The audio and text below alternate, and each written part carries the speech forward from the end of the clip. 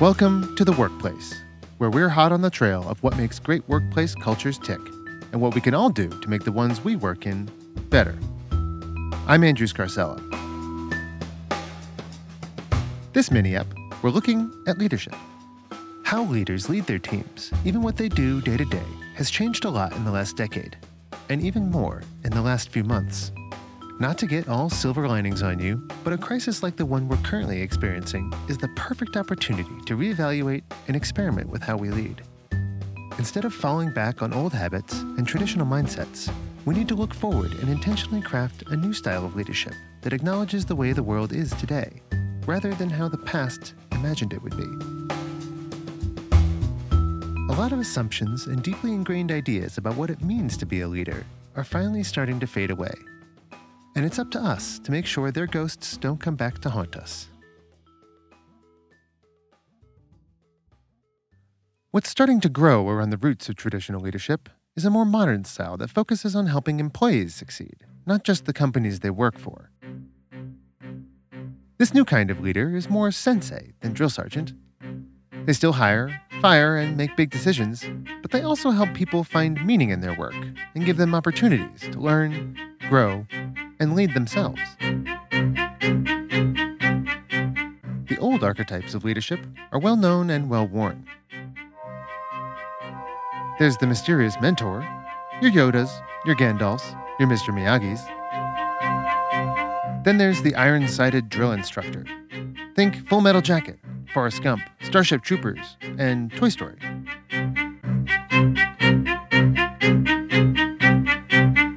Side note, since Sarge in Toy Story was voiced by the same person that played the infamous Gunnery Sergeant in Full Metal Jacket, does that make Toy Story part of the Full Metal Jacket verse? Really explains how dark Toy Story 3 got, though, right?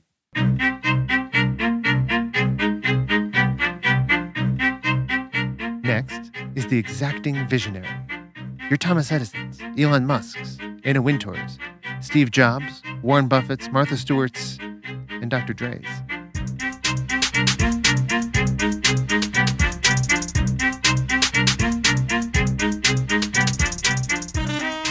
And last, but not least, the charismatic politician. Napoleon, JFK, Margaret Thatcher, Abraham Lincoln, Evita, and, unfortunately, a whole lot of extremely problematic and prolifically evil leaders will refrain from giving a shout-out on this podcast.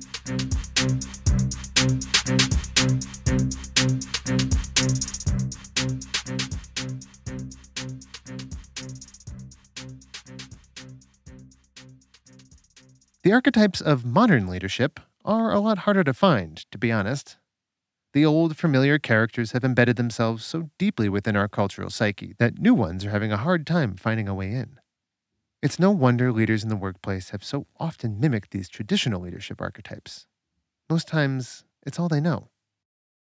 But there are signs that the old ways of leading are unraveling, as wave after wave of new hires are thriving more on independence, flexibility, and meaning than structure and authority.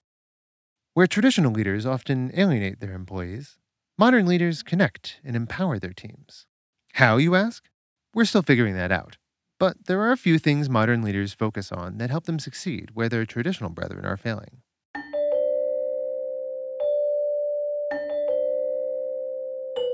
Modern leaders are mentors. They don't want their teams to do as they're told. They want them to be critical thinkers, innovators. They want them to create their own paths to success without having someone looking over their shoulder.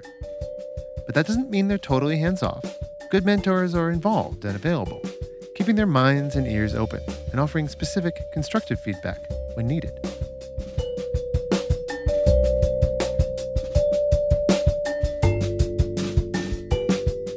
Now, with autonomy also comes the risk of failure, but this isn't necessarily a bad thing. Jay Samit, the author of Disrupt You, makes a compelling and rather blunt argument in favor of risk, saying, "I have always told my employees that if they do not fail within the first year of employment, they will be fired. If people are not failing, then they aren't truly trying to improve something."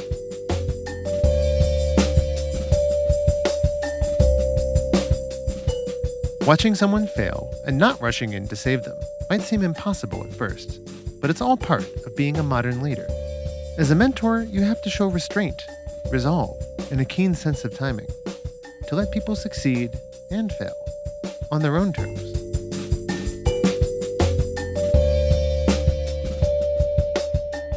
Modern leaders inspire their teams. Whether it's a screaming Scotsman leading bekilted countrymen into battle, or a high school football coach giving an emotional locker room speech to fire up their underdog team, inspiration has always been a big part of leadership. But where old school leaders inspire by appealing to fear, aggression, or a sense of glory, modern leaders inspire through vulnerability and connection.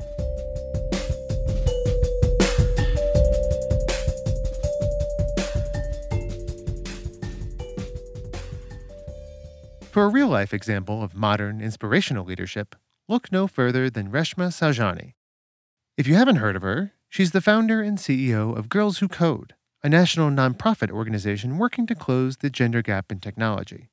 She was named one of Fortune's World's Greatest Leaders and Forbes' Most Powerful Women Changing the World. But she's no stranger to failure. Perhaps the most defining moment of her life is the time she ran for Congress and lost. And not by a little bit.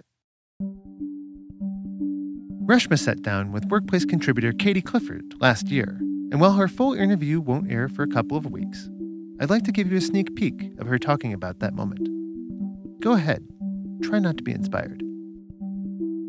When I first heard you speak, you started telling a story about running for Congress, and as you were talking about being this young woman of color, taking on the establishment, where I thought the story was going was an amazing underdog story. And that we were headed for this fabulous upset. Right. That is not how the story went, but it's definitely, I think, a more interesting story. You finished that story. What happened, and how did that sort of change the trajectory of your life, that particular experience? You know, my parents came here as refugees. From the time I was a little girl, I wanted to serve. I found myself $300,000 in student loan debt. And instead of serving, I found myself working in finance in a job I hated, in a life I didn't want. And I was 33 years old, and I thought, God, is this it? Like, is this it? And my best friend called me, and I remember your best friend always calls when your life is falling apart. And I walked into this windowless conference room at work, and through my tears, I heard her just say, just quit. And it was such a, she didn't say anything profound, but I heard it at that moment, and I did. And I decided to pursue my dream, and I decided to run for Congress in a Democratic primary against an 18-year incumbent. Like, it's common now, but it definitely wasn't common then. It was crazy. And I thought I could knock on every door, meet every voter, shake every hand. And I kind of convinced the world that I was going to be this underdog upset. Like, John Legend did not one but two concerts for me. And on election day, I got killed. Like, less than 19% of the vote, $1.4 million on 1,100 votes. I mean, don't do the math. It was horrible. But when I woke up the next morning, the first thing I thought was oh my God, I'm not broken. See, I had thought for so long in my life that if I tried something, especially if I tried my biggest dream, and I failed, that it would physically break me and I wouldn't be able to recover. And the fact that it didn't just opened my eyes up to living my life very differently, what I call now living my life brave, not perfect. And it was in many ways the beginning of my life.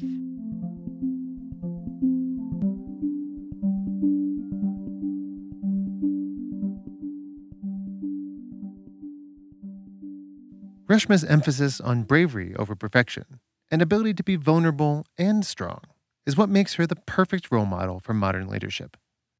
It gives her team permission to take risks, but even more crucially, it inspires them to get back up and try again when they fail. Modern leaders are connectors. They connect their teams to their purpose, to success, and to each other. This might mean celebrating individual accomplishments in front of their team, or calling out team wins in front of the entire company.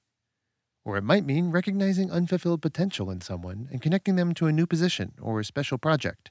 But what it definitely means is keeping it real when times get tough.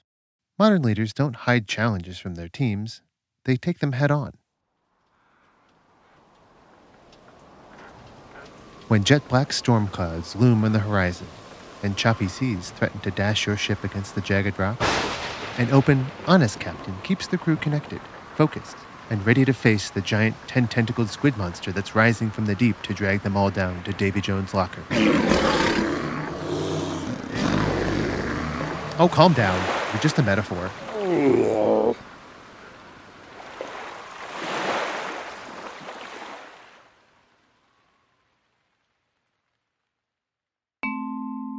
Modern squid leaders, strive to connect the work their teams are doing to a shared purpose. The easiest way is to look to your company's mission statement for inspiration. But don't shy away from creating a team-level mission statement that gets specific about how the team's work impacts their industry, their community, even humanity itself. Research shows that teams with a clearly defined purpose see a 200% increase in great work. Side effects may include reduced burnout and increased pride in their work, their team, and their organization.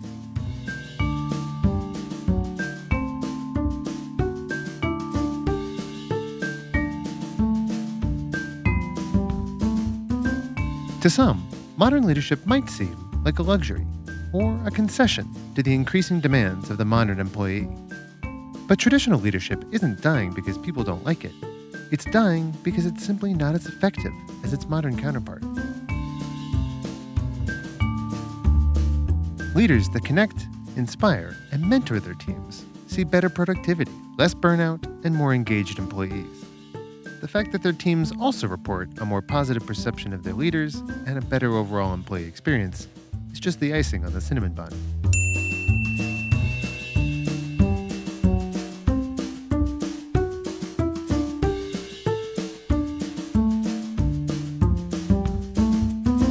As the future barrels towards us like a self-driving dump truck, the only certainty is that what once worked doesn't anymore. Leadership will still play a huge role in influencing workplace culture, but only if it adapts and adopts the mantle of the modern leader.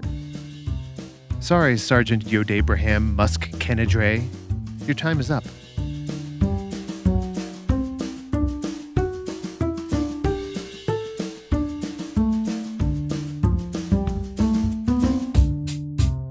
That's it for this mini-ep of The Workplace. This episode was written by yours truly, with original music, sound design, and additional writing by Daniel Foster Smith.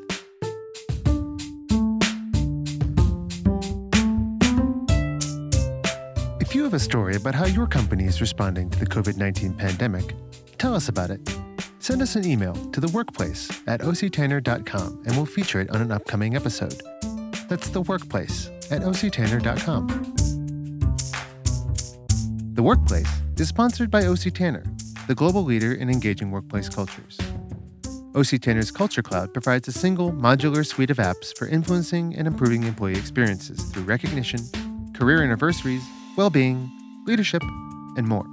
If you want your organization to become a place where people can't wait to come to work in the morning, go to octanner.com.